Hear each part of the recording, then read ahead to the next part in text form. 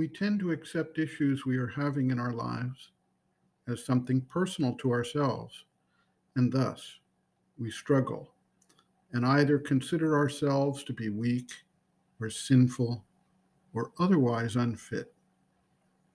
This happens both generally and for those who practice yoga, and the result is, in many cases, some form of depression or disturbance or suffering associated with the struggles and the failure.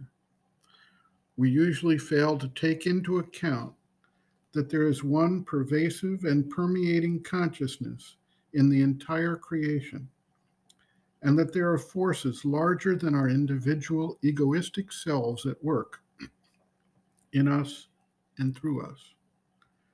We are like a drop of water in the ocean that thinks it can make its own independent choices, decisions, and bear its own consequences, without realizing that the entire force of the ocean is driving it forward.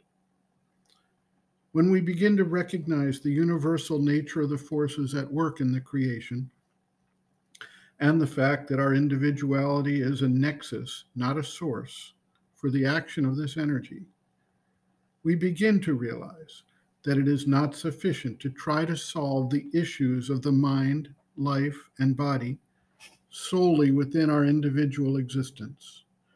We have to respond also to the universal reality that is the actual source of these energies and forces that impinge upon us. The other issue that arises is that the universal creation has a certain inertia or stability to it, which is not subject to immediate changes, but which works out change through the instrumentality of time. In fact, from our perspective, long periods of time. This conservative principle in the existence tends to stability. We may actually see the points of resistance as being what we conveniently label laws of nature. This does not imply they cannot change or be changed with the advent of a new evolutionary principle, but it does imply that this change will be, in most cases, slow and deliberate, working itself out in evolutionary time, not human timescales. Sri Aurobindo notes, quote, "There is, moreover, the resistance of the universal nature, which does not want the being to escape from the ignorance into the light.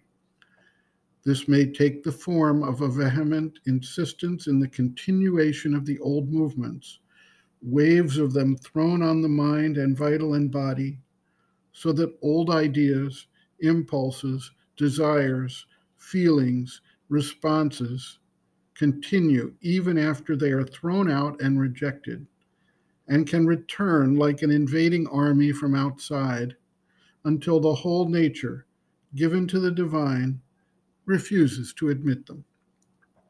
This is the subjective form of the universal resistance, but it may also take an objective form: opposition, calumny, attacks, persecution, misfortunes of many kinds, adverse conditions and circumstances, pain, illness, assaults from men or forces.